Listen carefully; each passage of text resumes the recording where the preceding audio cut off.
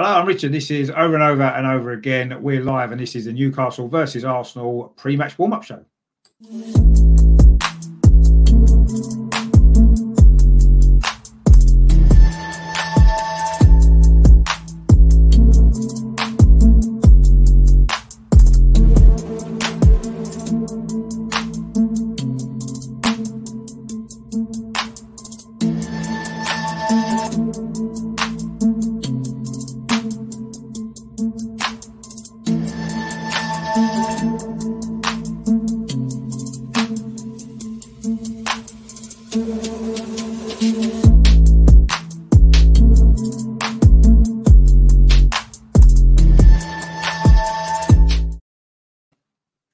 Hello, good evening. It's Friday, it's 8 o'clock, and this is Over and Over and Over Again, and this is the latest in the warm-up shows. This is obviously the pre-Newcastle versus Arsenal match warm-up show. I've got some special guests joining me. We've got a few things to talk about, obviously, including very, very briefly, I'll have to say, our rather disappointing game last night as well, plus a load of other stuff, and obviously looking ahead to the game on Sunday, which we have actually got a Premier League game on Sunday, which is nice, isn't it? Because no one seems to be bothered about it. And on our side, I think that it may be a little bit more important to the guys at Newcastle, but we'll find out very soon anyway.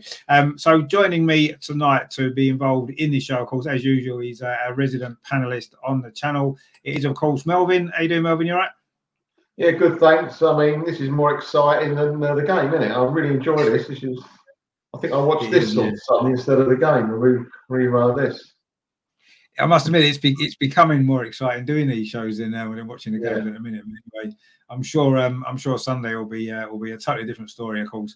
And joining us as well, it's his debut on the channel. Actually, it is a Newcastle fan. He's from the enemy this weekend. It's Barry. How you doing, mate? You right? I'm good, Paul. How are you? Yeah, not bad at all. Not bad at all. Good. Looking forward to the show.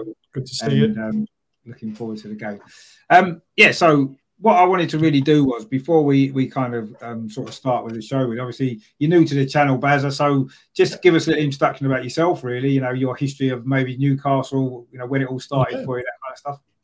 Yeah, definitely. It's 30 years ago, probably to the day, maybe, I don't know. I can't really remember my first game. My dad took me out. Only thing I remember is Mick Quinn scored, and that was it. I was literally starstruck. This was Newcastle United, because I used to go to Whitley Bay matches first. It was obviously a tiny, tiny ground, but it was just getting used to live football. And then my dad went, right, we want to Newcastle.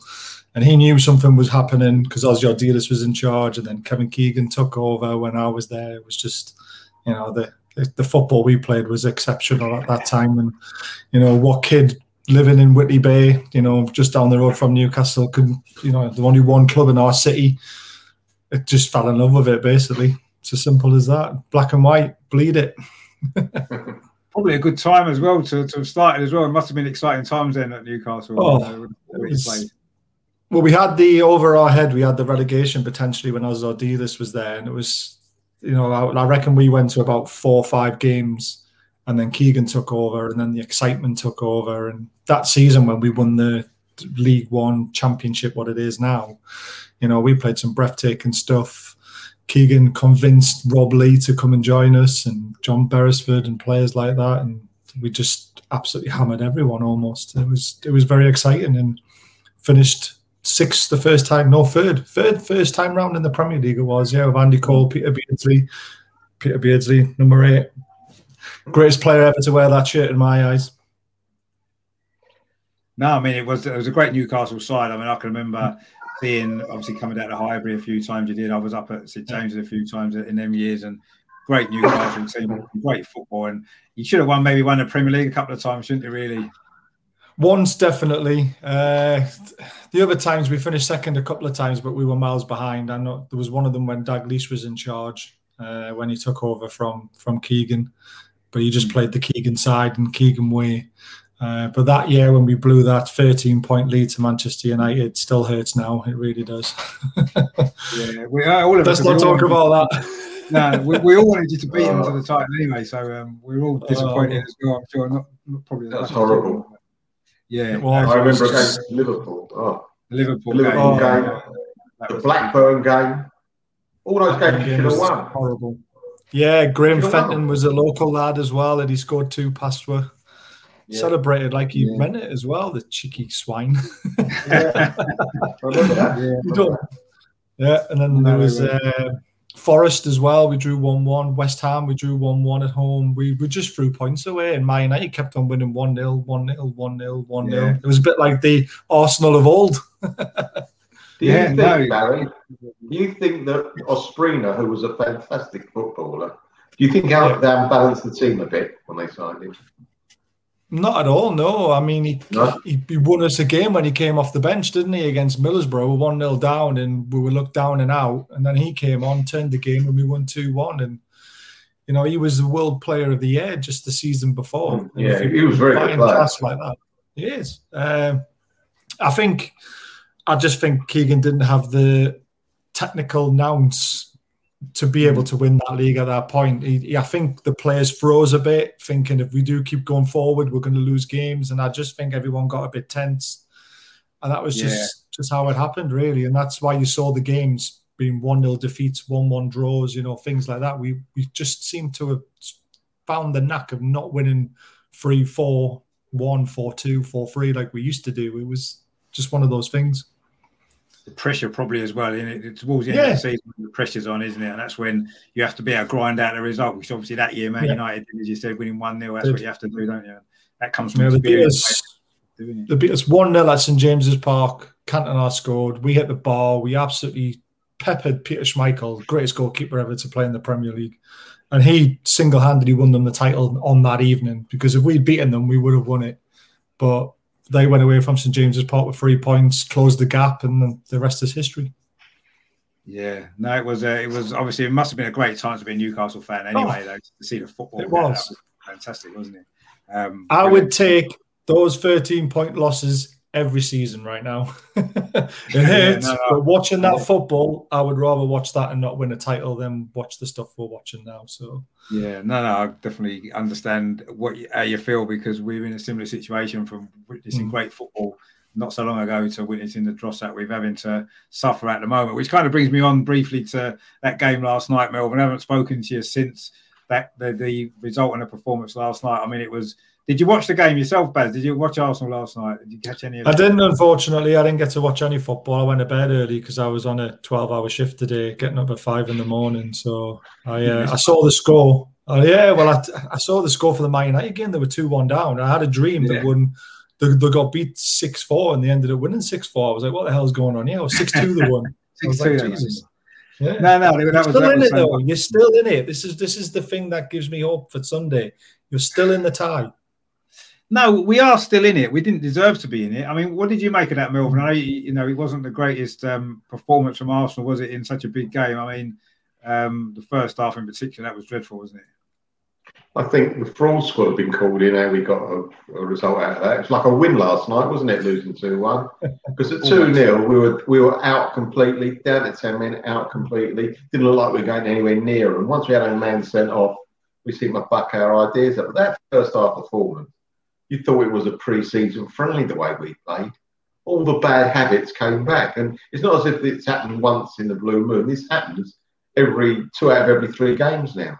We don't, teams sometimes don't have to really try that hard to score against us.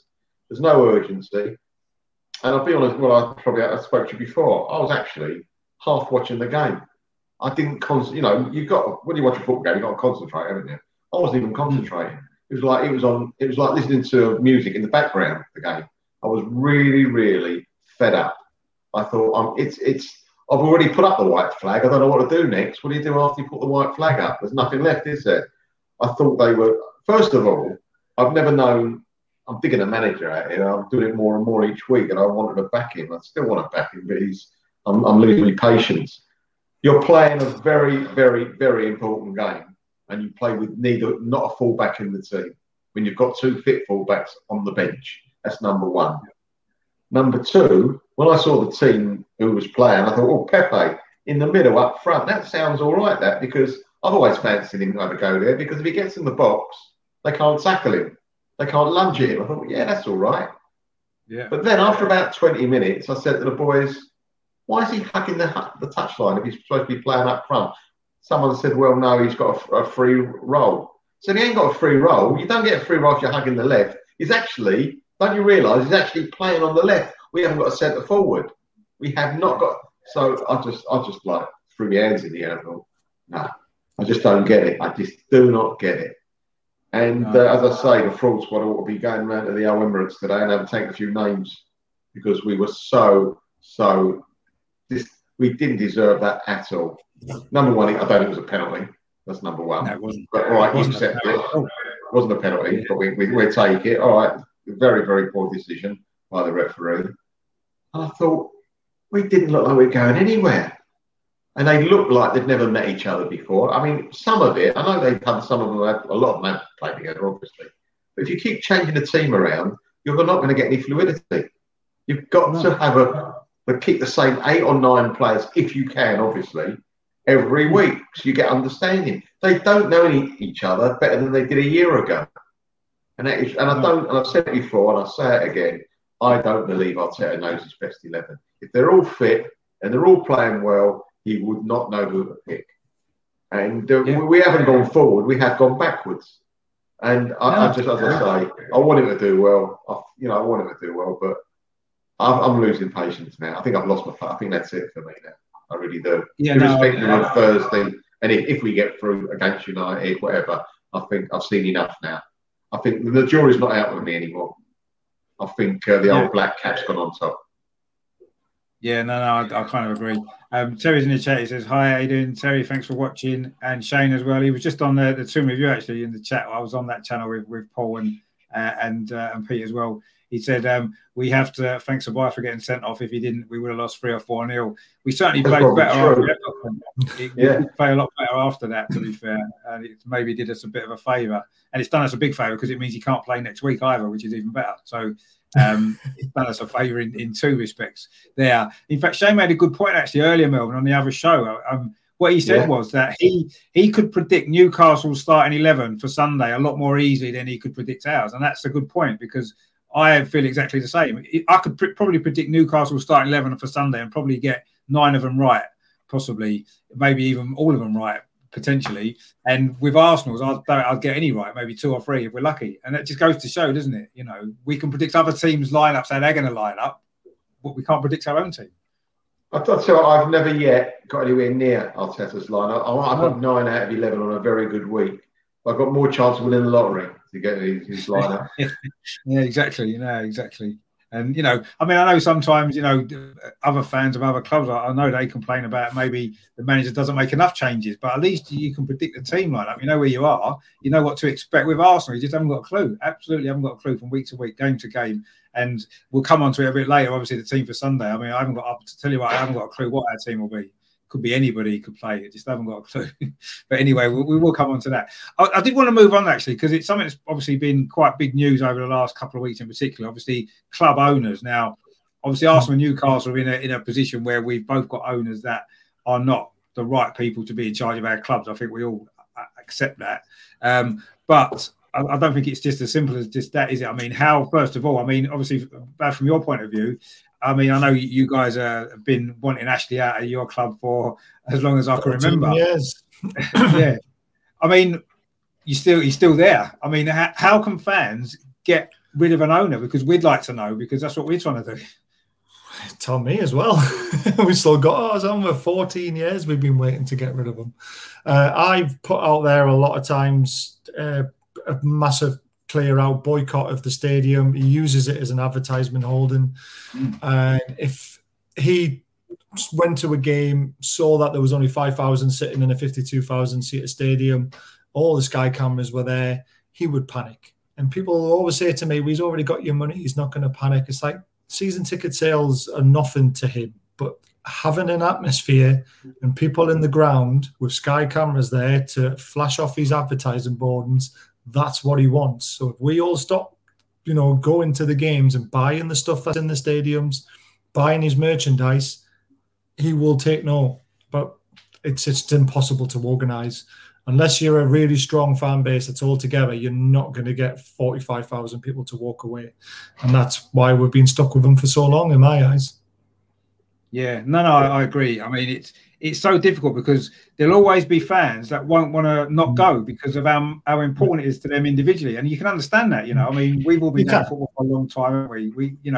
And we've probably this last year when we've not been able to go, you realise how much of a big part of your life it is going to football, and to give it up. We haven't given it up intentionally; it's been sort of forced on us, really. But to actually make that decision yourself to give up going.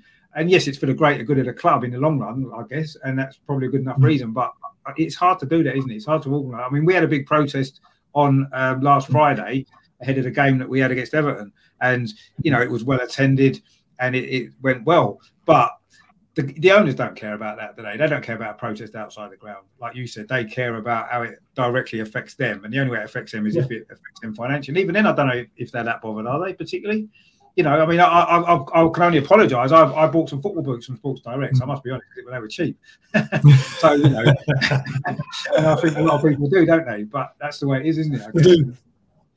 I guess. It's a tough one, isn't it? I mean, I was thinking earlier, I had this conversation a bit earlier on, actually, that I don't like our owners. I think that their interests are in the American team that they own and not in Arsenal at all. They're not interested in Arsenal. But they're not to blame for a lot of the problems that we've got. They didn't pick Arteta as manager. They don't pick the team. They don't pick the players. They didn't buy the players, and just because you might get one owner out that you don't like, it doesn't necessarily mean that the next owner who comes in is going to be any better. I mean, how can you know that? I mean, I know you had the Saudi sort of takeover, didn't you, which didn't end up happening in the end. It got kind of rejected by the Premier League. I mean, do you think that would have been the answer to all your problems? I do, yeah, because of the actual massive clout they had behind them. If you totaled up every single Premier League club's finances, double it, that's how much they were worth. You add all those Premier League clubs together and times it by 2, they had that kind of money. It would have been exceptional. How much? What could have happened. No, I understand that, but the Kroenkes who own Arsenal are worth billions. But that doesn't make them good owners just because they've got a lot of money. No, I get that, but they were getting involved around the area as well, though. They've donated money to the Newcastle Food Bank, which is incredible. They were looking for infrastructure. They were looking to plough money into it to help the area. There was so much more they were willing to do. And I think they would have brought back Rafa to do it as well. And I really do believe they are still the answer to our prayers. If we don't get a takeover and it's not them, again, we could be looking at another Ashley in my eyes. So we want the Saudis. And I know there's this political stuff, but Anthony Joshua is fighting Tyson Fury. Where's he fighting him? In Saudi Arabia money. But why is there no uproar? Why is there nothing in the papers about this? Why is this person coming out whose husband was apparently assassinated by them saying, well, we don't want Tyson Fury and Joshua fighting over there because of all this? No, it's only when it's Newcastle. It always seems to be an agenda against us because we're all the way up in the north. No one cares how far away. We're that far away. We should be in the Scottish League. We might do better. I mean, did you think that'll ever happen in that Saudi takeover, or do you think that's dead now? There's got to be something still bubbling. There's the arbitration to go through. If we win that, which is looking quite likely, there's a very good chance the takeover could still happen. Premier League survival was key, and I think we're safe now. I really do. I don't think Fulham can catch us. 8 points is enough in my eyes, and I still think we've got another 7 points in us. And I think it's bubbling away in the background. Yeah, starting 3 on Sunday, 3 against Sheffield United and a point against Fulham on the last day of the season. There's my predictions. Sorry, Gaza. What was the reason for Saudi Arabia? I know they've got a human rights issue. Don't get me wrong, I realise that. But is that the reason why, the human rights issue? No, but that's what was brought up in the newspapers, wasn't it? It was all about, Saudi money coming in and all these human rights and this and that. We don't want them in the Premier League and da-da-da. But the Premier League itself vetoed it apparently because they didn't know who was actually going to own the club. So obviously PIF are a big entity. There's a lot of people put the money into it. It's a state-owned money. So someone has to actually have their physical name on it. And the Premier League was saying that all that information wasn't provided. PIF have said they did provide it. So this is why it's going to arbitration, because someone's lying and it needs to come out. It's quite funny. It's not exactly the same, but, the Premier League want to be all high and mighty. But we're sending our footballers over there to Qatar, where they have slaves building the stadiums. So it's just a nonsense. The whole thing's a nonsense. And apparently there's a lot of information to come out all about this Super League. I know we probably might not talk about it tonight, but apparently Richard Masters might have known about it before it actually happened. And if it did happen, he was actually going to be leaving the Premier League to join them as well. So if that comes out, he's in big trouble. Wow. Yeah, he is. Yeah, I mean, already the kind of the chief executives at all those 6 clubs have been forced to resign, haven't they, from the Premier League committee? So 5 out of 6. Is it 5 out of 6? Is it? Have resigned. There's still one sitting in his perch, isn't there, just down the road from you lot? Oh, is that true? Right. I know, obviously. Yeah, Danny Levy's still there, isn't he? He's still there. Yeah, he's still there. Oh, well, there you go. Is that name gone then, Richard? Yeah. He's got yesterday. Yeah, yesterday. Oh, right. Yeah, so there's a lot of stuff going on behind the scenes, all that Super League stuff that will come out. Hopefully, eventually, we'll find out what's going on. But it's not, at the end of the day, it wasn't just suddenly thrown on everybody, was it, on that Sunday evening? It wasn't. It had been planned for years. And a lot more people were involved in the planning of it than have been kind of named already. It's obvious, isn't it? You know, it wasn't just these 12 clubs in Europe that knew about it. There's a lot more people behind the scenes as well. And I'm sure there's going to be more to come on that anyway over the next few months and in a few years. And I suppose, I mean, you look at the new format of the Champions League, actually, and that's basically the Super League under a different name anyway, isn't it? When the way that's been restructured for 2024. So they've kind of got a Super League anyway in a different way. And no one seems bothered about that one particularly. But anyway, I mean, if you're in it, you're going to be happy, I suppose. But I guess that's the way it is. Terry's in the chat there, says, hi, Richard, Melvin, and Baz. I see people's minds haven't changed since yesterday, apart from the disappointment on Richard's face. Yeah, no, I was pretty upset last night, I must be honest, but I've kind of got over it now. Seeing these guys on the channel. Oh, now you know how we feel. Yeah. At least I only have to put up it once every so often, I suppose. And Shane says to Baz, he said, did you fill your stadium in the Championship? Match day sales and parachute payments probably helped, Ashley. You know that? They probably did. Would you get in crowds in the Championship? Yeah, I think 45,000 was our average through the whole season. So we still, obviously Rafa was there, wasn't he? We all knew what he wanted. We all knew what the area wanted. We knew he was the man to lead us back into the Premier League, and we all followed him. And when he left, that was me. I haven't been back since Rafa left. Was my that was my turning point, and I took my stand by not going back. But now lockdown and not being able to see friends and that, it's like, I want to go back to my church. Yeah, no, it's like I said, when it's forced on you, it feels worse than if you make that decision for yourself, doesn't it? In some ways, and that's what we all have to suffer, haven't we, last year? Joe's in the chat as well. How are you doing, Joe? Thanks for tuning in as well. I mean, I know that the owners, we can't get rid of him. I mean, Melvin, obviously, from our point of view, what have you been making of this Spotify dude? Do you think he would be a potentially good owner should that ever happen? I don't know too much about him, but I don't think, I've probably said it before, but I think that if the guy, I'm sure he's genuine, but if you're going to do things the right way, you don't blast your mouth out of it. You do it quietly, behind closed doors, and you don't seem to get, it seems if he is genuine, perhaps he wanted to get the fans on his side. That doesn't make any difference to our owners. They only understand cash if they want to sell. So can I say one thing on that? That rings alarm bells to me, what you've just said there, that apparently this guy who wants to buy you is shouting his mouth off. Guess who did that as well? Mike Ashley. 14 years ago, he went to the newspapers, I'm going to buy Ronaldinho, I'm doing this, I'm going to do that, before he bought the club, and we've seen none of it. So be wary. No, I mean, I'm always wary anyway. I think that, one owner to another owner, just because you change doesn't necessarily mean it's going to be better. It's difficult. How do you know? I mean, I think we would all deep down like a Roman Abramovich type owner who's going to invest in the team and doesn't care and wants to win your trophies and, make the club successful. And if we all had one of them, we'd be happy. But just because we get rid of one owner doesn't mean the next owner is going to be like that. And someone who's successful in business, generally, they're successful in business because they're clever with their money and they don't waste it on stuff they don't need to. And it's a balancing act. So I feel a little bit kind of in a bit of a dilemma with it, really, because I know the Kroenkes aren't right, but sometimes, what you get might end up being worse than what you had. And, we've kind of seen that maybe with Wenger leaving. Everyone wanted Wenger to leave and he's left, and look what mess we're in now. And just because the Kroenkes might well go. And I don't think they're the right people to take the club forward because they don't care. doesn't necessarily mean someone who comes in just because they're rich is the right people necessarily. So, but we'll see what happens. I mean, that's we don't really control that. They'll sell if they feel like selling, if it's right for their business. If they get the right offer, they might well sell at some point. And let's hope that happens and we get good owners. And let's hope Mike Ashley sells your club as well at some point, and that takeover does happen. And it'll be happy days all round maybe.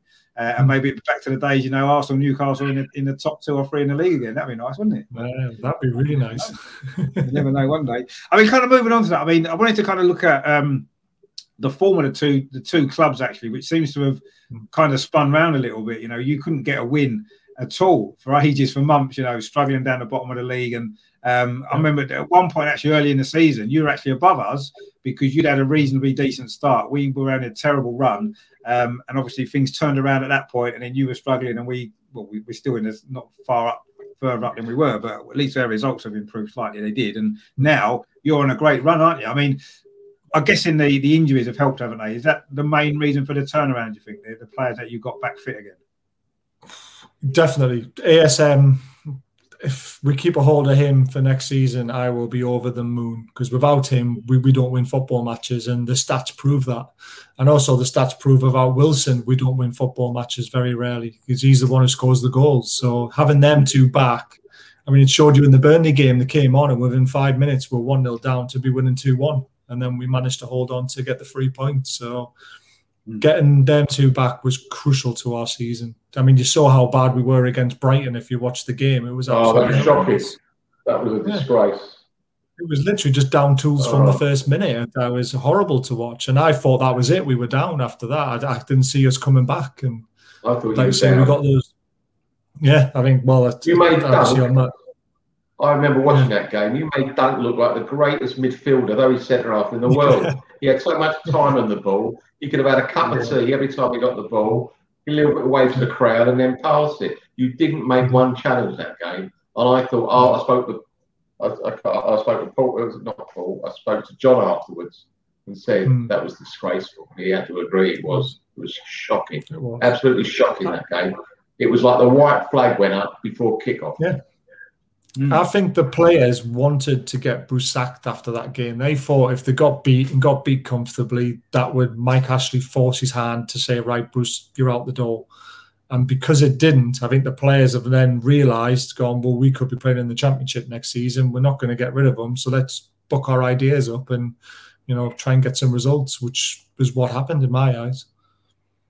Yeah, I mean, that obviously was the low point of the season, wasn't it, that Brighton game? And since then, you haven't lost, actually. Is it 5 games unbeaten? And you've beaten, West Ham was a brilliant result to beat West Ham. And you got a draw with Tottenham. Again, that's a decent result as well. And, you're on a good run of form, actually, which is not good from our perspective, because you've hit form at the wrong time for us, I suppose, because I'd like to have played you maybe 3 or 4 weeks ago when I'd have fancied our chances. But since then, we can't win a game and you can't lose a game. So it has really turned around, and it's been sort of strange to see, actually, because I've followed Newcastle quite a lot anyway, and so I've been aware of how badly you were playing before, and suddenly some of the recent results. I mean, what did you make of the game last week against Liverpool? Because Liverpool could have scored 4 or 5 goals, couldn't they? And then in the end, you maybe unlucky not to have won. That goal disallowed from Wilson was unfortunate, wasn't it?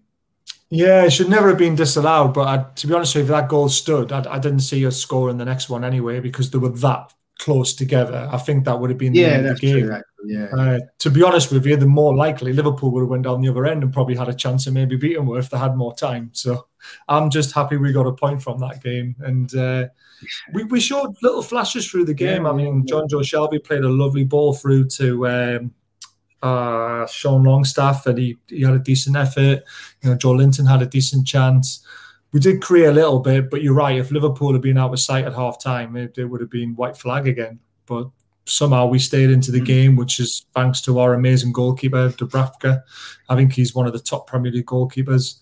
And without him, they would have been out of sight. So, yeah, it was, again, stealing a point like we did against Spurs second game of the season when we won that shoddy penalty. So, yeah, happy days. Oh, it was the handball, wasn't it? The handball. Yeah, where Andy Carroll headed the ball onto his hand, and that brought the change in the rules, didn't it? That's how lucky we got.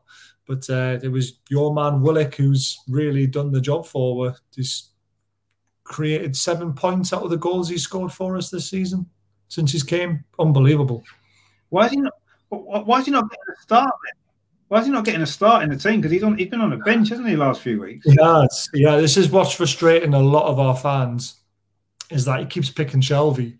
And Shelvey, in our eyes, he's too much of an expansive player to have in our team because he's too slow. He doesn't get around the pitch. Yes, his Hollywood balls look great, and sometimes when they come off, they're amazing, but it's too far and few between. We would rather have Willock, who's got legs to get backwards and forwards for 90 minutes. But Bruce has got him as a super sub at the moment, hasn't he? And he won't drop Shelvey. That's the main reason why he's not starting. Very strange. It's mental. But he won't drop the front three, you see, because you've got Wilson, Almiron and ASM. Them three are solid up top. So Willock has to sit in behind them. Now, Willock's best position is either where Almiron plays or where Shelvey plays. And then you have the defensive midfielder around him to cover a bit of ground for him.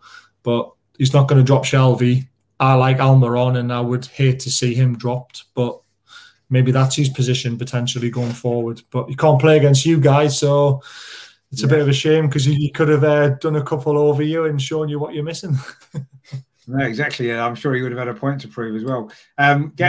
Joe says, obviously, Joe Willock's been getting in the goals. Yes, he has. He's been getting quite a few lately. I think he's never actually, I think he scored one Premier League goal for Arsenal in his whole career, and he scored, 4 for Newcastle in the short time he's been there. So just goes to show, doesn't it, sometimes that, players work at some clubs and not others, maybe. And Gary's in the chat there. Good evening, Richard. Thank you, mate. Hope you're well.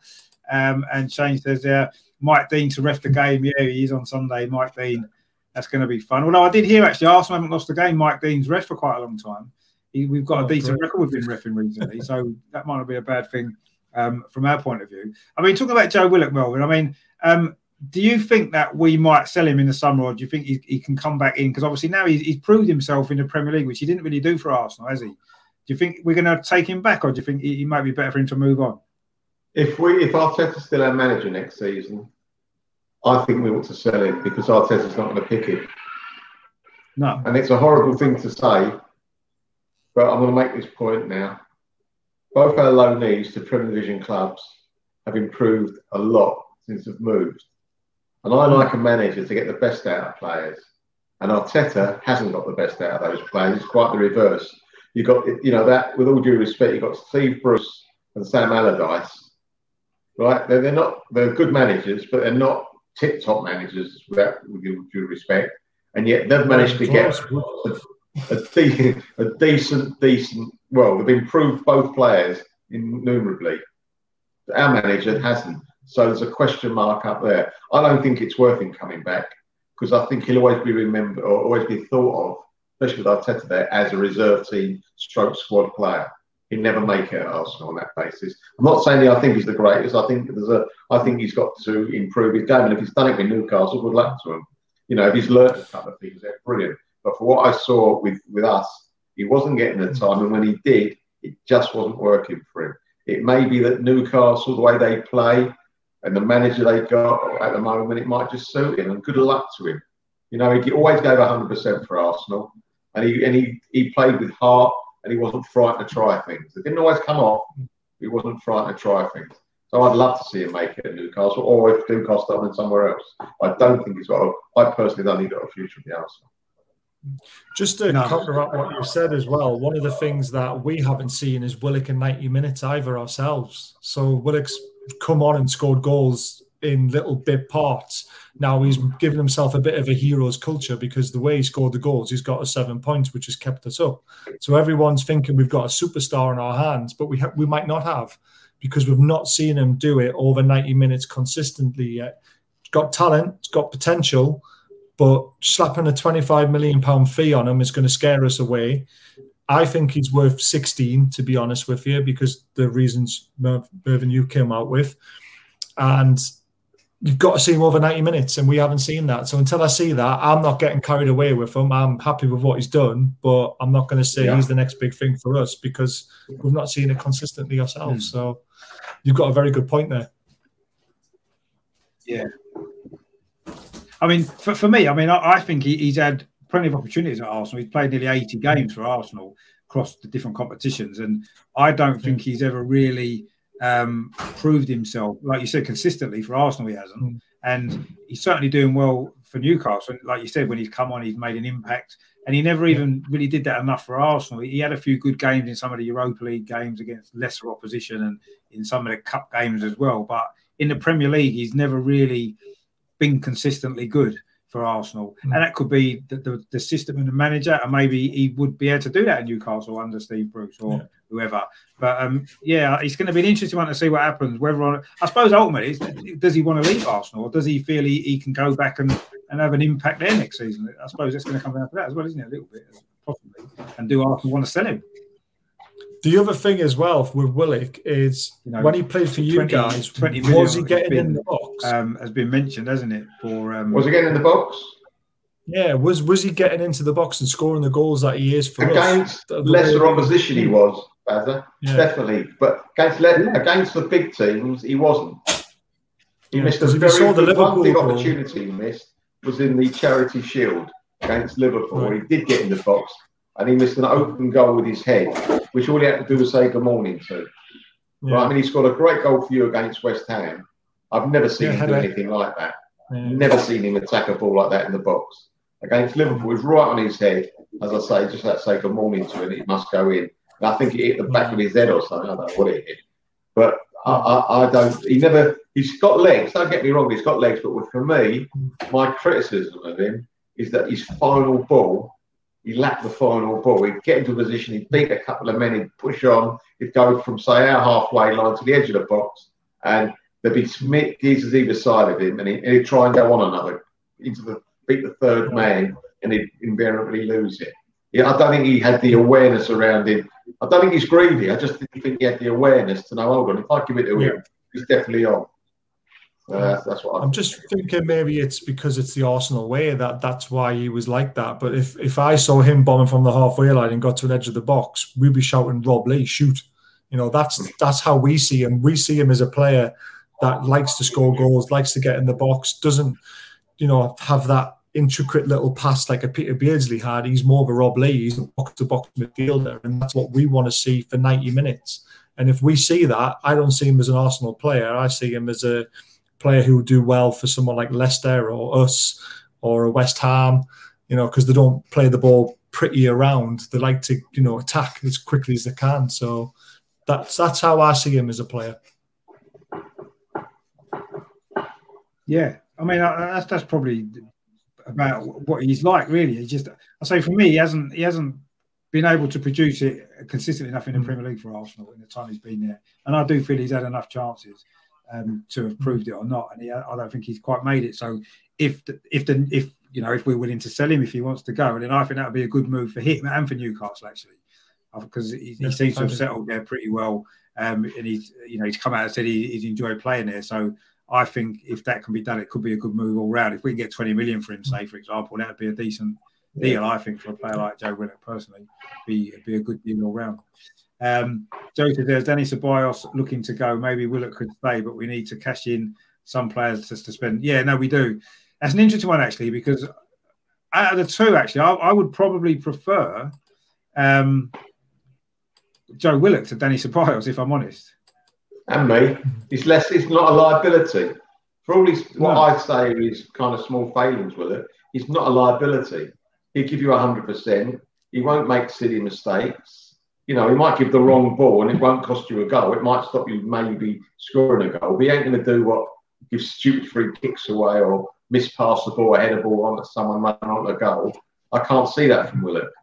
But I would definitely out the two. But if you gave me the option, I'd take Willock as well.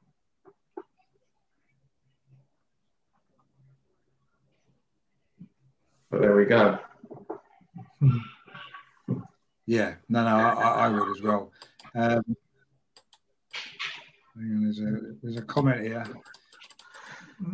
Here we go. As Shane said, did Willock get comfortable at Arsenal? He sort of lacked drive for me. Maybe that was a factor, possibly. I don't know. I don't think he got comfortable. I don't think he played. I think he's got a good heart. I think he's got a very good heart, Willem. I don't think he got comfortable. No, I don't think that's fair. No. No, maybe not. But it hasn't quite worked for him, has it? For one reason or another, I guess. Really, so we'll see what happens. I personally think that could be a good deal for both clubs and the player as well. Before we just kind of get on to the game again, I just really wanted to, particularly you, Baz, you kind of look at some of your sort of favourite memories of games against Arsenal, obviously apart from the 4-4, which we don't want to talk about, but any other good What do you mean? That's the only one? No, it's not. To be fair, I'll tell you about the 4-4 and how it happened for me. I was actually in a pub that was streaming it, and it was quite an expensive pub, and we were 4-0 down. So me and my best mate looked at each other and went, should we go down the road, chip our pints? We're losing 4-0. We're not coming back from this. So we said, yeah, go on then. We went down the road. They've got Gillette Soccer Saturday on, sitting there drinking the same drink, but £2 cheaper. 4-1. All right. Okay. Yeah, it's just a consolation goal. Still carry on drinking. 4-2. Should we go back? No, we do not go back to the pub. 4-3. Should we go back? No, we're staying here. And then when Toyota scored, we went absolutely ballistic. It was unbelievable. But yeah, I missed the whole comeback. But my favourite. Yeah, it did. Yeah. But my favourite game against Arsenal was at St James's Park, and it was when Peter Beardsley scored in the 89th minute to beat you 1-0 from 30 yards. I don't know if you can remember it or not, but it was a screamer. And that's when you had all the good old boys back in the day. I think that was 94, 95. And it was a cracking goal from 35 yards. Right in the 89th minute, and we absolutely peppered you that day as well. And I'm sure David Seaman was in goal. Wasn't the end of the season, was it? Was it not game at the end? I can't quite remember what time of the season it was because it was that long ago. But I just remember Peter Beardsley picking the ball up and just unleashing a shot, and David Seaman couldn't get near it, and it flew in the top corner. It was beautiful, and we won 1-0. But we hammered you that day as well, and we should have had about 5, but David Seaman was on fire.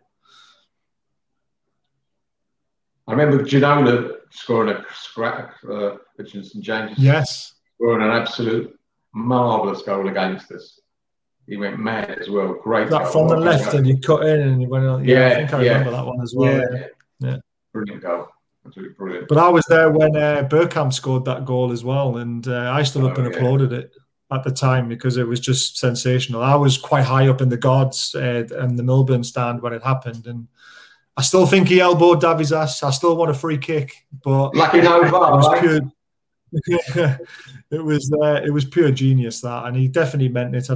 All these people coming out saying that he didn't mean to do it. That, of course he did, and it was just unbelievable. That screwed our title hopes that season again. Yeah, no, that was obviously that was a great goal. That definitely. We was up the other end, up in the away section, miles up in the air. So we didn't get at the time. But when you saw a replay of it, it was like, wow, that was something special. Yeah. And I do think he did mean it. If it had been any other player, you'd probably think, did he mean it or not? Because it's Dennis Bergkamp, I think, he was one player that would have done that on purpose, wouldn't he? He would have done it on purpose. But I agree. I think the VAR may well have disallowed that nowadays, which would have been a shame, wouldn't it? To have. Yeah, it would have been a shame, wouldn't it? But it was definitely an elbow. But you could tell by Bergkamp's body shape how he turned. You could tell he meant it. It was just the finger beauty.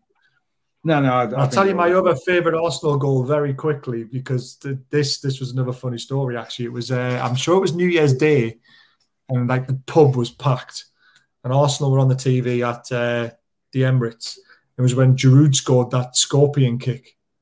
Literally, when he did it, I must have been the only one watching the TV at the time. There must have been 100 people in this bar, and I just went, ah! And then everyone went, oh, just wait till you see that. Everyone went, oh! It was brilliant. It was just the way that it happened. But what a goal that was. Yeah, no, that if you showed Giroud's kids clips of all his favourite goals, they would think he was Lionel Messi, wouldn't they? Yeah, true. Yeah, no. The thing with Giroud, I think he was very underrated. Actually, I think he was a very good player. He had a great touch, great awareness, and he scored some great goals as well. I mean, obviously that one was probably the pick of them all, but he did score some good and important goals. Actually, he had quite a good record scoring against Newcastle. I seem to remember he seemed to score against Newcastle quite a lot, didn't he?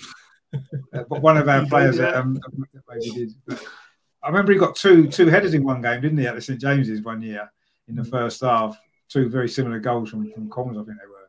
But that's what he was good at. It's a player we could do with now, actually, a plan B, if you like, because we put quite a lot of balls into the box and nobody's there to get on the end of them, and he would have been on the end. He still probably could now because he's still been scoring. That's what Chelsea do with them, don't they?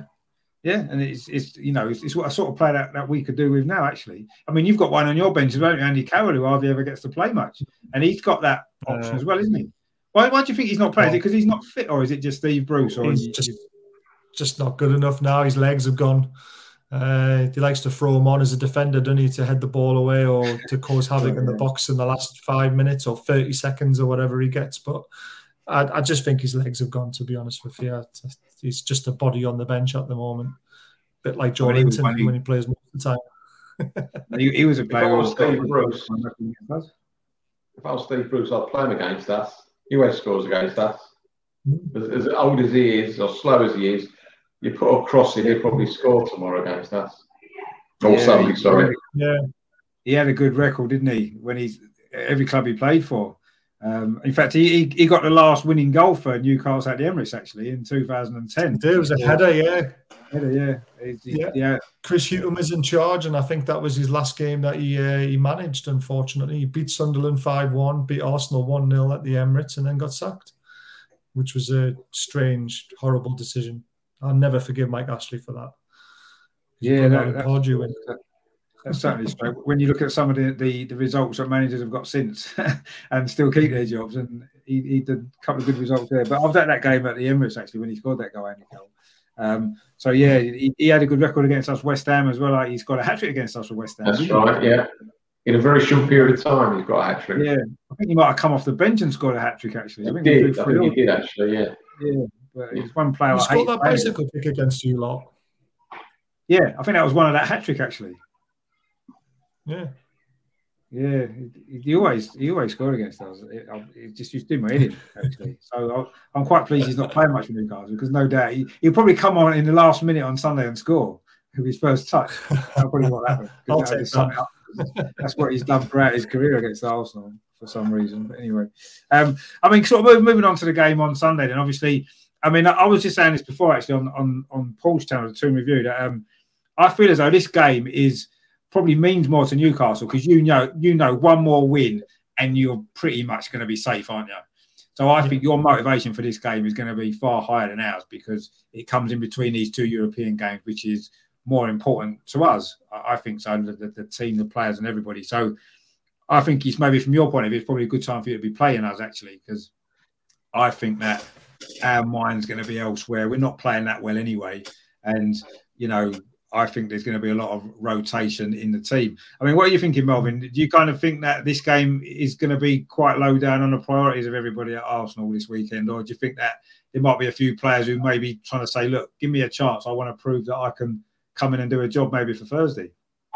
I don't think that argument, Richard, about I'll show you what I can do to pick me, because he doesn't always pick the best players anyway. So they're better off playing poorly anyway. Might have more chance of getting in the team on Thursday. Because he does things you don't, you know what I mean? The good players don't even get picked, and the bad ones seem to still get in. So I think that argument's out the window.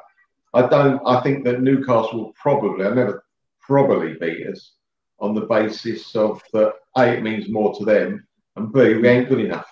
I mean, there's two. We can't use that as an excuse. It might be a factor to a degree, but I don't think soon, yeah. Sorry about that. All right, don't worry. I'll be soon. Sorry about that. Brilliant. Where I lost my train of thought against that. No, I think that we're not good enough. We're not playing well. I know that every so often, we have a good result to try and forget about the bad results we've had. But I don't think we just confidence. You think about the last three games, Richard. The last three games we've played. We've been absolutely poor in all of them. The Fulham game, the Everton game, and on Thursday, those three games, is ex-certificate as far as I'm concerned. And I don't like ranting about Arsenal. I love the Arsenal. I love the club. I love everything about it. But I just can't get the enthusiasm going. And it's not because we're getting beat. It's how we're getting beat. You know, I've watched teams for a long, long time over the career of the Arsenal. I've been watching for years and years and years. And we've had very poor teams. We've had poor results. We've had this, that, and the other. But at the end of the day, I believe that the players who wear the shirt are kicking the ball in the same direction as the fans. It doesn't seem to be with us at the moment. That's the case. How can you have a first half performance in the most important game of the season last night like that? Something about someone said, "Oh, we learn by our mistakes." No, you don't learn by your mistakes. You shouldn't have that. You should have known that anyway. Listen, I don't even know that I've got to cross a road with my eyes shut and get run over. I know that. All right, I don't have to test it first. Don't give those poor performances and say that you're going to learn by it. No, you should know. You're a professional footballer. You get, you wear the shirt. Even if you don't love the club, you wear the shirt. You should be 100% and concentrating. And I put out today, why is it we seem to attract defenders that have got no concentration? I agree they're probably coached badly, you might say, could be. But at the end of the day, how do these defenders get through all the different hoops to become a professional footballer in the top league? I mean, the Arsenal and all the other clubs, Newcastle, Everton, and all that, they get them at schoolboy level. They then get them at youth level. Then they go through to the reserves. And all this time, they've got a million eyes on them. Every time they touch the ball in the training and the games they play, they are being watched. Any mistake they made, they pick it up. And the coach is going, "Oh, look at that. He's not for us. He's not for us." It's like going through a filter. How do these boys who get to the top, beat everybody else, cannot concentrate for 90 minutes? Can't concentrate for 45 minutes because it's the first half they couldn't concentrate. To me, it's baffling. You know what I mean? I've played with people at school who are unbelievable footballers, right? They didn't make it for whatever reason, but unbelievable footballers. Jerome's played in leagues where I've seen other footballers, and I'm thinking to myself, wow, this kid was 16, 17. Why isn't he playing or under the auspices of a big club? No club, not even a second, third division club, nothing. And yet you're getting better than going top, and they still make stupid errors. It's like watching Hackney Marshes players. I'm disrespecting them, I'm sorry, but I played over Hackney Marshes. I'm telling you, when I played, we concentrated. We probably weren't very good, but we managed to concentrate for 90 minutes. Our boys, our defence, especially from a corner, you shouldn't have to concentrate from a corner because you know it's dangerous. The alarm bell should be going off in your head. It's a corner, boys. Perhaps we should concentrate a little bit more. 99% most of the game. Let's try 100% for this corner. No, let's just watch it go over our heads. It just drives me mad. It really does. And so, anyway, that's what I feel. It just, as I say, I love the club. It's been in my emotion. It's taken up my time, my emotion. It used to be the last thing I think about before I go to bed. The first thing I wake. We used to get beat on a Saturday. Sunday morning, I wake up, and the first thing I'm thinking about is, oh, we got beat. Oh my God, we got beat. Nowadays, I wake up and I'm thinking, what's for breakfast? It's a bit like that. Anyway, I agree. I must admit, I do feel as though certainly the last year or so, I think I personally have felt a lot more detached from it all. I mean, I know obviously, Bazzy, you said you kind of wasn't going to games before because of your reasons that you said about Benitez. Do you feel more detached from the club now, emotionally maybe, than you did perhaps before when you were going to games more regularly and when fans were in the stadiums and when things were sort of normal, if you like? Did you feel more detached from it now? God, it's been 14 years for us, though, hasn't it? This is the thing. I mean, I've been attached, unattached, attached, unattached. When Bruce got this second season, I started my channel to actually keep me interested in the game. That's how low it got for me, because I just thought we're just going to be fighting relegation again. We never wanted Steve Bruce from the start. I never did. I know a lot of other fans didn't. He's a championship manager at best. And I just literally stopped caring. I work with a lot of Leeds fans, Man United fans, Liverpool fans. I've even got an Arsenal fan at work as well. And they just took the mick, and I used to just say, "What? I don't follow football anymore. I'm a cricket fan." So that's how bad it got. And I started getting more back into it, doing my channel and forcing myself to fall back in love with Newcastle, which you shouldn't have to do. It should just be something that you've always loved, which I have. But to find a reason to watch them was very weird feeling, very strange, thinking that I've got to watch the game, otherwise I can't do my channel. It shouldn't be that way. It should be, yes, I'm watching the game and I'm going to be doing my channel afterwards and talking about what's going on with the game. And it's horrible at the moment. It really is. I do feel for you a little bit, but I can't feel for you as much as what we've gone through for so long. You're just joining the party in my eyes. We've been passed out in the corner drunk with a bottle of whiskey, and now you're walking through the door going party time when it comes to these bad owners, and we're just there going, "Oh, take a seat, mate." No, you're right. And I think maybe, we've perhaps been spoiled as Arsenal fans over the years with the success that we've seen and the great teams that we've had. And now it's more of a reality check now. This is more, normal for most clubs, probably what we're going through at the moment. It's just, what most clubs go through the whole time. Like you said, what you guys have been through for years. And, I suppose it's maybe in 10 years' time, if we're still in the same situation, we'd have got used to it by then. And we'll just think, well, if we win a game, it's great. And if we lose a game, it's normal. And maybe we'll feel like that eventually. But it's that transitional period that maybe we're about to get into now. Hopefully it won't last very long, but who knows? But no, I mean, I've become detached. And I agree with you about the channel, actually. There's been a lot of games this season in particular where I don't think if I was doing a watch-along or I hadn't planned to do a watch-along on the channel, I wouldn't have watched it. And it's almost forced me to watch the game. And that's probably why sometimes I'll set up a watch-along, because it means I've got to watch the game. Otherwise, I probably wouldn't watch it. I'd find something else to do. Because it's 90 minutes of your life that you just don't get back. And it's been painful this season, a lot of the games, So, I mean, and like you said, I feel bad even talking about it, because like you said, you've experienced this for, many years, and we've only just had it for a few years. So, but it's definitely how I feel now. And it's getting more and more each week. And I'm losing more and more kind of connection with it. And I think the whole thing with VAR as well, and just everything that's going on in football at the minute, the European Super League thing kind of tops it off for me. And it's like the enjoyment for football for me is gone. And I've actually got more and more into the women's game for the reason that there's no VAR. It's more real. And I've been enjoying that more, actually. I've got to be honest. And on Sunday, funnily enough, the Arsenal women are playing at the same time as the Arsenal-Newcastle game at 2:00 on Sunday. Arsenal women are playing the second from last game. And if they win, they'll pretty much guarantee Champions League football next season. So I'm actually going to have both games on at the same time and do watch-alongs of both of them. Probably more bothered about the women's game, if I'm honest, because I just feel that we're not going to be bothered about the Newcastle game much as a club. So, but we'll see. I mean, see what the team lineup's like. I mean, I know Callum Wilson's supposed to be fit now, isn't he, as well, which is good news for us, obviously. Yes. Very, very happy that man is back.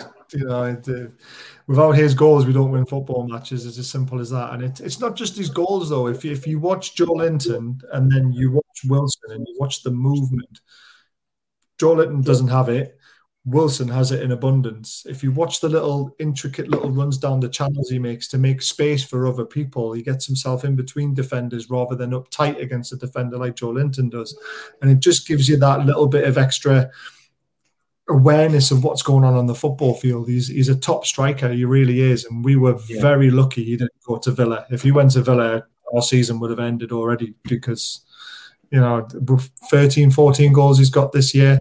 Without that, we're down, and we would have been down last year without them as well. So he's a top striker in my eyes. He really is. Yeah, no, he is. Without a shadow of a doubt. Yeah, he's a great player, and he scored a couple of goals against us as well for Bournemouth previously. So it's not good news for us that he's fit from that point of view, because I'm sure that he'll be itching to get back into it, having missed a few games as well. And he made an impact last week. Didn't he have that goal disallowed, as we said, against Liverpool? So I'm sure he'll be well up for getting a goal or two. Shane says, he said, Baz, he said, obviously, you like Rafa Benitez. Do you think he could have got us Arsenal into Europe with our squad? Yes. I think he's that good of a manager. He finds a way of winning football matches. If you look at our squad that came up from the Championship, and he spent 2 years in the Premier League with a Championship squad and got us mid-table, can you imagine what he could have done with the likes of Aubameyang and Lacazette and all them lot? So, yeah, easily. I think he'll be playing European football, definitely. Champions League, probably finish 4th or 3rd, definitely. No, I totally agree with that. I totally agree with that. And you know, a lot of Arsenal fans have been putting a lot of the blame this season on the players, actually, saying the players aren't good enough, and some of them clearly aren't. I don't think there's any question about that. But I believe that with a decent manager who knows what they're doing, we would have performed a lot better this season. The results would have been better. And Rafa Benitez is a top manager. There's no doubt. You know what he's achieved in his career. He's second to none, isn't it? And I would have loved, well, I still would actually. I'll take Rafa Benitez over Arteta every single day of the week without a shadow of a doubt, without even thinking about it. I just think he's a quality manager, and I believe he could get a lot more out of this group of players that we've got. And I don't know about third or fourth. I mean, that'd be great. I'd certainly feel that we'd be challenging in the top 6 and challenging for the top 4 this season with him. And you never know, the way the season's gone, anything's possible, I guess. But yeah, no, I definitely agree with you. I think he would have done a much better job for us. He would have been a good fit, actually. And you never know, maybe next year he might come back. Who knows? Come to Arsenal, whatever. If he can bring St. Maximin with him as well, that'd be really nice as well. Maybe we can swap with Joe Willett. We can just do a swap with Joe Willett. That's fine. I don't mind. That's a pretty good deal. But you do know that Rafa didn't actually want ASM to join Newcastle, the same as Joe Linton. So that would be a bit of a strange one in my eyes. So apparently, because of ASM's trouble at his old club, he was a bit of a maverick. Benitez didn't fancy him, so we're only seeing him because Benitez left. So it's a double-edged sword with that one. It really is.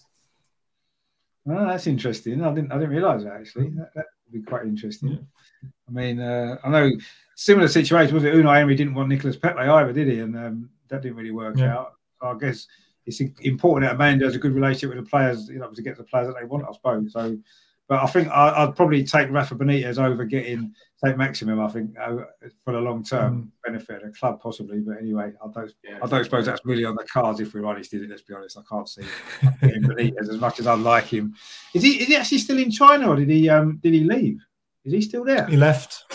No, he terminated his contract, so he's actually a free agent at the moment. So he's waiting for a project, and if Arsenal are looking for a new manager, then he would definitely consider it.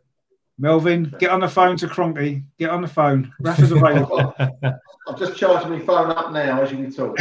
Richard, I've got to make a move now. Yeah, no. Right. Just before you go, Melvin, what's your score prediction for Sunday, if you're bothered? I think we get beat 2-0. Wow, okay. Ooh. That's pretty. I'm sorry to say that. I hate to be negative. No. Got to be honest. Bazza, lovely to meet you, mate. Met some really nice Newcastle forward this year, haven't we, Richard? Some great Newcastle forwards this year. Very good. Right, and I'll speak to you soon. Keep well. Yeah, cheers, Melvin. Thanks very much. Appreciate it. Cheers, Melvin. That's Melvin, of course, who's always a regular on our channel anyway. He'll be back very soon. He's got his hands full tonight with grandchildren and stuff like that, as you can hear. So, Basil, what are you thinking Sunday? What's your sort of prediction in terms of the squad? Are you quite confident? I mean, if ever there was a time for you to beat us, it's probably this weekend, isn't it, to be honest?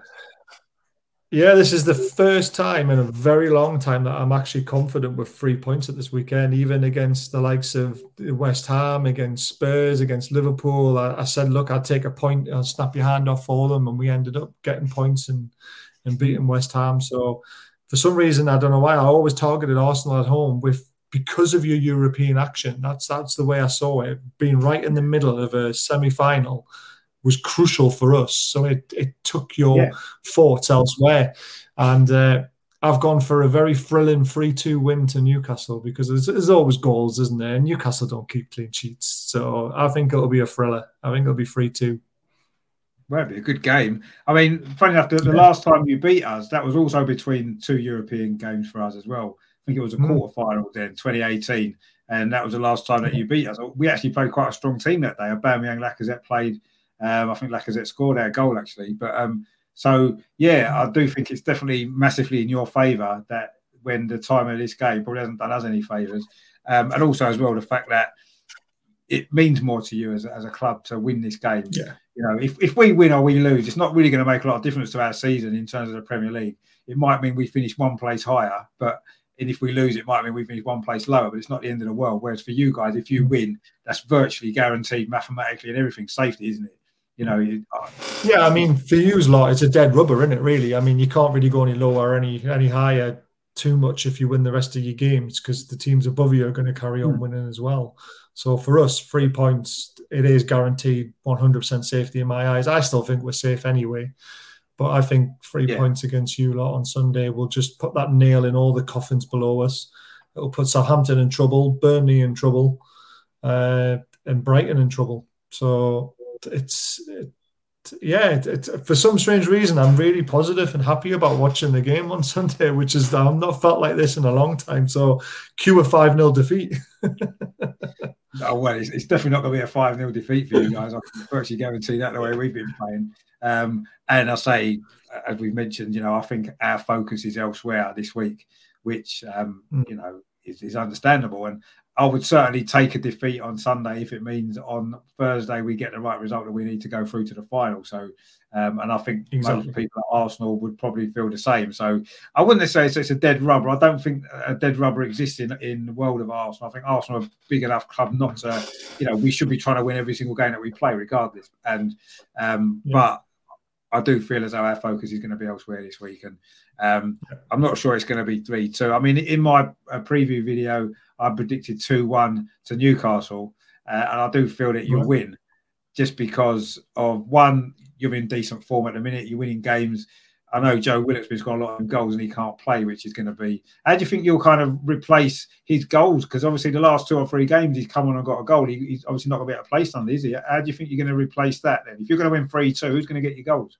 I suppose Wilson. Oh, Wilson, Saint-Maximin, Almiron, they're all due a goal. It would be nice to have Willock to call on, but he doesn't want to be known as a super sub, does he? So, I mean, he'll put Matty on the bench, and Matty's got a goal in him. He scored his debut goal against Man United, which was a cracking strike all those years ago. He needs more game time in my eyes. Elliot Anderson, I would love to see him be on the bench and maybe come on. He played against Hughes in the FA Cup and he had a great game. Yeah. Looked a good player. Yeah, exactly. Why isn't he in the squad all the time? This whole... I don't know if you've ever seen my breaking news, but I reeled off about, the possibility of 18 players moving or getting contracts and stuff like this. And Elliot Anderson was one of them for me. They should have sent out on loan at the start of this season. They didn't, but they're apparently going to send him out on loan next season, which is a big shame because I think he's got a big future for our club and I want to see him in the Premier League, not in the Championship or League One. So, but yeah, the goals for us, it's always been the front three. About a month ago, I used to say to everyone, we need our centre-back scoring goals again because that's how we're going to nick points 1-0 or something like that. So you never know. Fernandez is back. He might nick a goal forward. You've got Matt Ritchie on the left wing as well and Murphy right wing back as well. He's capable of scoring goals. He's proved in the last few games as well. So there's goals everywhere around the team. It's just getting them in the right place at the right time. I think Matt Ritchie scored the winner actually last time you beat us, didn't he? That game I mentioned before. I think Matt Ritchie scored in that game. So I did hear there maybe a doubt he might not be fit actually. He's got a little bit of an injury, Matt Ritchie. Oh, right. So, I mean, that'd be not seen that good. I've always liked Matt Ritchie. I think he's a good player actually. He's a decent Premier League player. He gives 100% as well. Is Hayden fit? Isaac Hayden, because he obviously used to play for us, didn't he? He's done for the season, unfortunately. He picked up a really bad knee injury. I don't know if you saw it, but he turned and a player fell on his leg and it got caught. And that's his season's finished. Oh, that's a shame. Because that was against Brighton, I think. That was against Brighton. Oh, was it the Brighton game? Ah. Yeah. Yeah, I know he's... someone fell on him. He's a decent player, actually, Hayden, isn't he? Isaac Hayden. He's a solid, steady player, and he's probably one of the more consistent performers for Newcastle that he's been, isn't he? So, obviously that's a big loss, I suppose. But like you said, the results have picked up anyway. So I guess you've sort of made to compensate without him, really. But yeah, I mean, Matt Ritchie's a good player. I like him. I've always liked Matt Ritchie. I think he's a really good player, 100% player, isn't he? Great player to have. And that's something that Terry mentions there, actually. He says, don't you think that at least the player should put in his 100% effort even when they don't play well? Well, exactly. That's the minimum you'd expect. And that's been a criticism I've had of Aubameyang, actually, is that when he doesn't play well, he doesn't seem to try. And you can't forgive it. You can forgive a player not playing well because everyone has a bad game. Some players have 3 or 4 bad games in a row. But if they try and give 100% and put the effort in, you can't really criticise them, can you? And Shane says, don't worry, Bazzy says, we will give Newcastle a goal. We've been consistent in giving goals away there. That's true, definitely. And I'd actually wouldn't be surprised, like you said, maybe one of the centre-backs, I think our defending from set pieces has been poor. We conceded a terrible goal last night, so I wouldn't be surprised if maybe you might score from a corner, one of your centre backs. I wouldn't be surprised if that happens. We've got 3 of them playing, so there's a good chance. Exactly, yeah. So I wouldn't be surprised to see that. So yeah, maybe it could be 3-2 then. Perhaps I can't see us scoring 2 though. If I'm totally honest, the way we've been playing, but who knows? Depends on the team lineup. I say I can't predict what Arteta's going to pick for this game. He's either going to rest loads and loads of players, and you won't recognise half the team, or he'll keep the regular players playing like he has done to try and maybe restore a bit of confidence before Thursday. That could be the way you might look at it. Who knows? But yeah, I mean, it's an inconvenience, this game, I think, for us actually at the moment, coming when it does. I'm sure we could have postponed it and played it like another time, played it midweek, the week after or something like that. I'm sure we could have fit it in somewhere. It seems a bit of an inconvenience. It'll be the first game, actually, the first Newcastle away game I've not been able to go to for years. Oh, no. Absolute years. I can't remember last time I wasn't at one, so I'm going to be disappointed not to be there. But anyway, I'm sure it'll be good fun. And if it does finish 3-2, it'll certainly be a decent game to watch, I suppose. Terry says, obviously, referring to Shane's comment about Mike Dean, he says, and VAR 2-0 start. Well, I don't know. We've not had much joy with VAR this season, actually. We haven't. But anyway, we'll see what happens. Hopefully, it might go in our favour. It did go in our favour last night, that penalty. I know you missed it, but we got a very soft penalty last night, actually. VAR didn't overturn. The referee gave it. I saw a replay of it and thought it's one of them ones where the forward player leaves his foot onto the defender and falls over.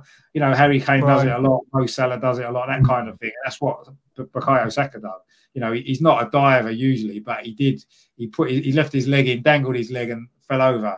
Yeah. The ref gave it penalty. And when I saw the replay, I'm thinking VAR will overturn that. But it didn't, and we got it, and we scored, and it's an important goal. So, but one thing did go our way finally, which is nice. Just before we finish, but I'll just give your channel a plug because I know obviously you do some different stuff on there as well. That it's not just football, is it?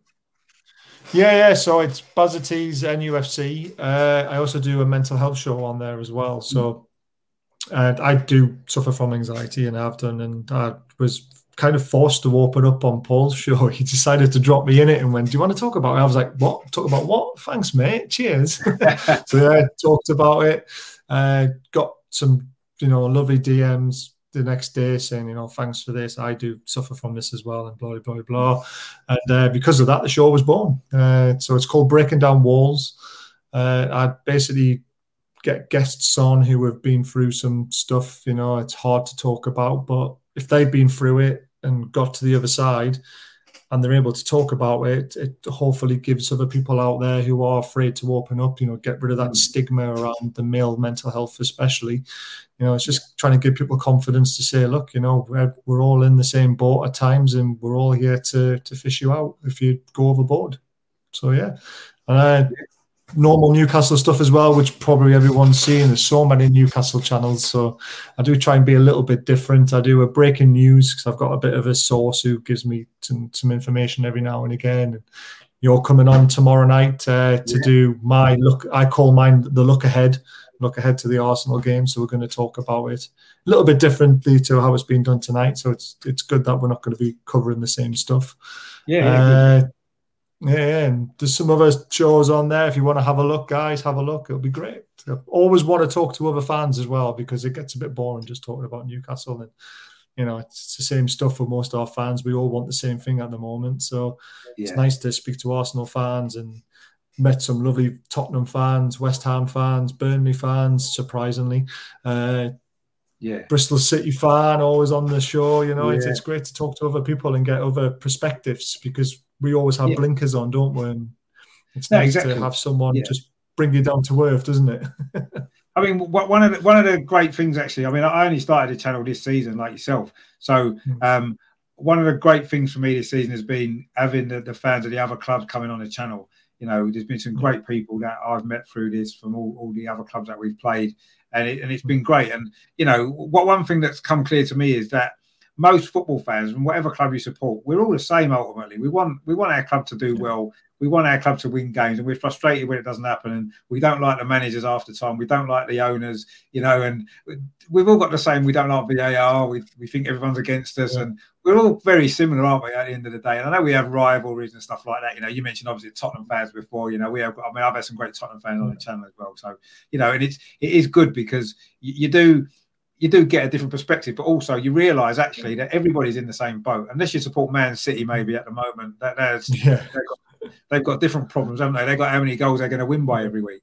You know, they've got slightly different issues, but everybody else seems to have pretty much the same issues. You know, we're all worried about the price of the players get paid and everything. We all care for the same things, don't we? And it's good when you all kind of get together and like you said, it's a bit different hearing other clubs' perspectives on stuff as well, which is always nice. And that's been probably the biggest positive for me this season, because it's been a bad season. I mean, I know it's been a bad season for you guys. I know how much you've, you know, obviously I've been in contact with a lot of you guys on your channels and stuff, and I know what a terrible season that it's been for you guys, and it has been for us as well. And one of the best things about it has been doing shows like this, and you know, going on to other club shows as well, like I'm going on yours tomorrow and stuff like that. And that's what it's been about for me, and that's made this season, it's given this season some sort of meaning actually, when I don't think it would have had otherwise. If I hadn't started the channel, I hadn't done all this, I would have lost interest a long time ago. And this has kind of kept it going. This has given it something, given it some meaning really, which is great. Terry says, yeah, great show, chaps. Hope to see you again. Bazzy says, many thanks, Richard, and all in the chat. Yeah, I'm on Bazzy's channel tomorrow, Terry. There's a link in the description on the video. So is that 8 o'clock tomorrow? Is that right? Have I got that right? Or is it 8:15? Because it gives me 15 extra minutes from getting home from work. 8:15, yeah. So that'll be 8:15 tomorrow, Terry. So the link to the channel is in the description now. So check that out tomorrow if you can. And Shane says, yeah, fair play, Bazza. Top by, best luck rest of the season. Great stream. Take care. Take care, Terry. No, thanks, Shane, again. I say you're always in the chat, always good for your support of the channel as well. So yeah, I mean, brilliant. I say thanks to Baz obviously for coming on tonight. Melvin, of course, before he's had to obviously shoot off a little bit earlier. And I say obviously we'll be speaking again tomorrow anyway, won't we? So yeah, we will. Looking forward to that. That's going to be good fun. And yeah, I'll say thanks for coming on. I say the link to the channel is in the description of this video, so make sure you check that out as well. Don't just watch the show tomorrow, obviously watch it tomorrow, but also check out the other shows on there as well. I say the mental health one in particular, that's really good thing that you're doing there, because like you said, maybe not enough has been spoken about it, has it really? And doing something like this on YouTube, I think it's a great thing that you're doing, and you know, it's really good. So definitely get behind that as well, everyone. So yeah, it's going to be a good game on Sunday, I'm sure. I'm going to be doing 2 watch-alongs, the Arsenal-Newcastle game and also the Arsenal women against Everton at the same time. So I'll have both of them on. So that's going to be quite good. So tune in for that if you can on Sunday. I've got a preview video coming out of Newcastle game tomorrow morning. I've recorded it already. It's going out tomorrow, but don't really worry too much about that, because it's only a meaningless game that doesn't mean anything to us. And Newcastle might well win 5-0, and that'll be good. But I mean, it's good actually, because I want Newcastle to stay up. I always have done, because you're a big club. You should be in the Premier League. That's what it's about for me. So as much as it will pay me to lose another game, I'm not. I've got to be honest. I wouldn't be that upset if we lose on Sunday. Really, not compared to how upset I was last night, and how upset I'll be on Thursday if we lose again. So if we're going to lose to any game, this is one I can probably take without losing too much sleep over it. So we'll see what happens. If we win, it'll be great, and I'll be happy. But especially if it. Come on, Richard. The only reason why you want us to stay in the Premier League is because you love the away day. You love going to that ground, and you love the beer around it, don't you? That's the reason why. I do. I'm not going to lie. That is definitely the reason. It's the best away day of the season for me. Without a doubt, I love it. So it's just a shame the away fans have to be so far up. I don't know why we can't be lower down behind the goal. I don't know why. Why can that not happen at St James? Is there a reason why the away fans have to be 50 miles up in the sky? Safety, maybe. It's one of the reasons why. You have Toon fans above you, might get a little bit rowdy. And again, the better seats are lower down, aren't they? So they're going to punish the away team, get you high up, so the players can't hear you and drown you out. No, I mean, I get it, but there was, I remember it was a League Cup game about 10 years ago. We won 4-0, actually. I don't know if you remember that. And the away section that day was sort of in the corner, where the corner flag is, but sort of a bit further up. Yeah.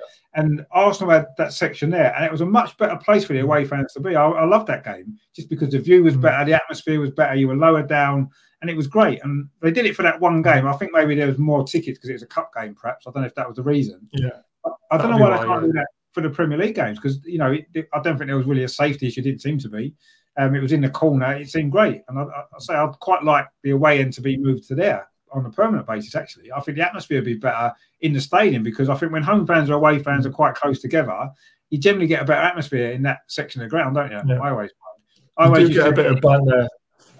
Yeah, it's better, isn't it? I mean, I used to have a season on a clock end at Highbury, and mine was right near where the away fans were, 3 or 4 seats away. And yeah, sometimes it got a little bit, when we played Tottenham or Chelsea, it could get a bit naughty. But equally, it was great banter as well. And it was, when they scored, they'd all rub it in our faces, and when we scored, we did the same. So I kind of think it adds to the atmosphere a little bit. I'd love to see Newcastle move the away section. Other than that, it is a great away day. It's a great stadium. It's a great place to watch football. It's just a shame that the away fans are so. I just don't like it up there. I remember there was a last game of the season we played you, and we needed to win to beat Tottenham for the top 4, and we won 1-0. Koscielny scored. I don't know if you remember it, probably 5 or 6 years ago. I do, yeah. And the goal that Koscielny scored was actually up the other end in front of the Gallowgate end. So obviously it was miles away from where we were. But that's the sort of game where you need to win, and you want that goal to be scored right in front of where you are, so the players can come over and celebrate with the fans. That's what you want it to be, don't you? And I know it was great that we won and we scored, but it was so far away, you felt a little bit detached from it, really, and it kind of ruined it slightly for me. But, that's just the way it is, I suppose. You just accept it at Newcastle, don't you? That's where you are. But, yeah, I wonder if there was any particular reason why because it never used to be there, did it? I can remember it used to be... They used to be round the side more, didn't it? Years ago. Yeah, the away section. Yeah, there was before the stand was built on. You used to be in where you are now, but move right down into the side corner. Then they decided, when obviously they built the stadium and that, they put you in the corner, and then they've put you in the top thing. And I just think it is for crowd control. That's the only reason why. I remember there was a game we played against Leeds in the Championship, and they got some extra tickets to obviously fill the ground a bit more. I mean, there was no need for them to get extra tickets because we could have sold them ourselves that game. But there was quite a lot of trouble because technically it was our derby, because Sunderland were nowhere near us and that. And there was one Leeds fan decided to punch a female steward, and then he got a good kicking in the ground from stewards for being an idiot. But yeah, I think that's the reason why. And I know it's not every fan is like that. It's probably 1 out of 100. You look at it, but it's a lot easier to police if they're all in one section. And if you put you in your corner, you've got Newcastle fans either side of you. If you put in the corner where you are now, they've only got one section to police it. So I honestly believe that's the reason why. And it is also to give us the advantage of the fans as well. So, Mike Ashley might be a crap owner, but he's clever as well at the same time. All the people who run the club and run that are seeing that and said that's a disadvantage, so get them up there. Maybe that's part. I can remember back in the 1980s. I mean, when Newcastle were in the first division back then, and I came up to St James's a couple of times, and we used to be standing behind the goal actually at that same end of the stadium, wasn't it? And it was quite a dangerous away day that Newcastle used to be back in the 80s. It was quite a dangerous one, It was you did well to get home in one piece after coming out of Newcastle back then, and that away section wasn't the safest place to be actually. So it is a lot safer now. That's definitely true. But it's lost a little bit of atmosphere. It used to be pretty good there. I remember Charlie Nicholas scored a couple of goals after we won 3-1 one game at St James's, and Charlie Nicholas scored a couple of goals, but it was quite naughty that day after the game and before the game actually as well. And getting back to the station afterwards used to be quite fun. Newcastle back in the 80s, that used to be quite a mission to get back. If you got back to the station in one piece, you thought, "Oh, thank God for that, I've made it." But always all part of the fun, I suppose, in them days, wasn't it? I think it's changed, hasn't it? Because I think Newcastle used to have a quite a rowdy kind of fan base, didn't they? To be fair, and they still probably do actually, but it's probably been watered down with the stadium and stuff like that, like it has at most clubs, I suppose. But that used to be one of the CCTV and surveillance and the police and all that sort of stuff. I mean, we did punch a horse, so we have tried to bring it back. Well, maybe so. Yeah, but I know back in the 80s, Middlesbrough was another kind of very, very dodgy place to go. Middlesbrough was. That's probably one of the worst away games I've ever been to. Actually, Middlesbrough, it's scary. It used to be still dodgy now. I suppose it probably is. I mean, we've not played them much lately, obviously, because they've not been in the Premier League. But I suppose it is. But it's nowhere near. dodgy and fans fighting. It's just a dodgy area. Oh no, it is. Yeah, it's not a place. Well, where Ayresome Park was, I mean, that was a really dodgy area, wasn't it? I suppose now it's not so bad by the river, but Ayresome. But that was the scariest away I think I've ever been to at Ayresome Park. That's right. They were throwing darts into the away fans and stuff like that. So that was that wasn't much fun, and I think they beat us as well, which made it even worse. But anyway. Newcastle. My dad said the worst away game he ever went to was Pompey, Portsmouth back in the day. Probably that was very, very dodgy as well. I've only been to Portsmouth once, actually. That was long time ago. That was in the 80s, late 80s. It actually wasn't too bad, but I've heard some stories about Portsmouth back in the day. Obviously, it's all Dockers, isn't it? So they're hard as nails, them lot, aren't they? So you don't want to mess with them. It's probably not a good idea. But I've heard a few stories from Portsmouth back in the day, but I'd say I've only been there once, and it was not too bad. I survived anyway, so it couldn't have been that bad. But no, I mean, so that's the only complaint I've got about Newcastle, really, just where the away fans are. But hopefully one day they might move us back again somewhere nice, and we can maybe enjoy it a little bit more even. But yeah, hopefully next season. It's good for banner if they do get moved. It would be nice. Yeah, it would. Yeah, I mean, I'd like to be is that little bit, the lower tier behind the goal, right behind the goal. In that lower tier section, I'd like to be there. That'd be great, but I don't suppose that'll ever happen. I don't think since Newcastle have had seats in. We've never been behind the goal. I don't think away fans I can remember. Not low down. You're high up behind. Yeah, we've been higher up. Higher up around the side a little bit. Yeah. But again, it's less seats if you're lower down because you'll be in that middle section rather than the bottom section. So you actually get less seats as well. So that's another reason why you get that.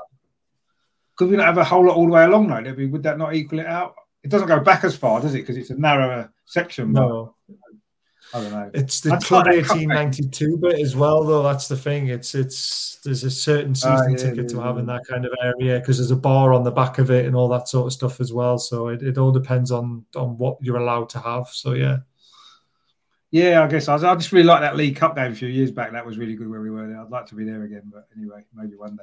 Shane says, he said, Richard, on the roundabout outside the Emirates, there's a plaque to an Arsenal fan known as the Bear. Yeah, there is, exactly. Supposedly protects Arsenal fans on away games. I mean, he was quite a character, shall we say.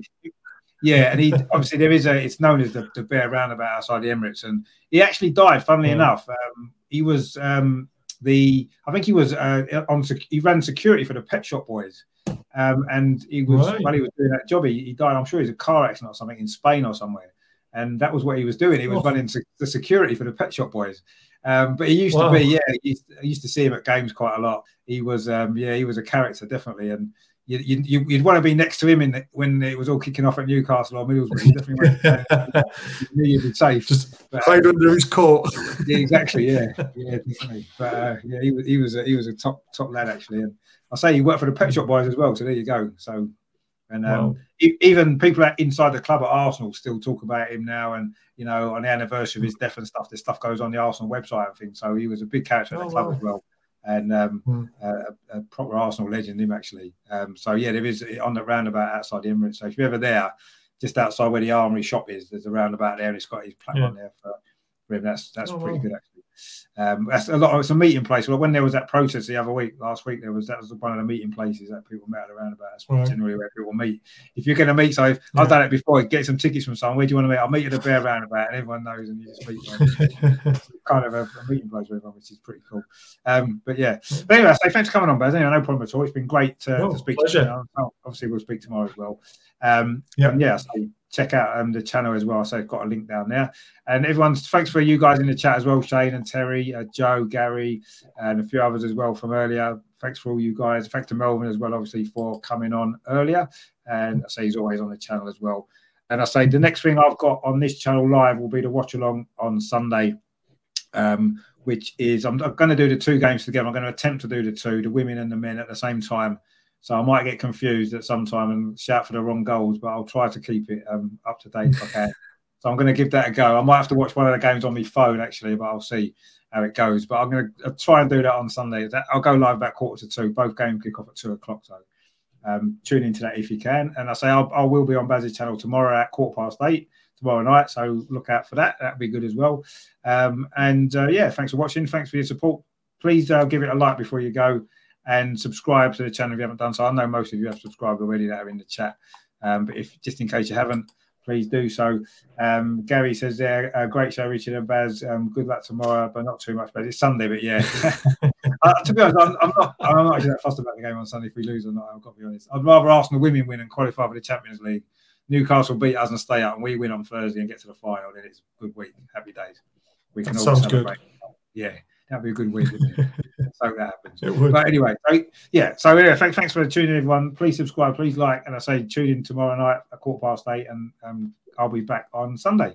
And in the meantime, of course, as always, come on, you Gunners, come on, let's do it. Here's Baz. Speak to you soon, mate. Take it easy tomorrow. Definitely.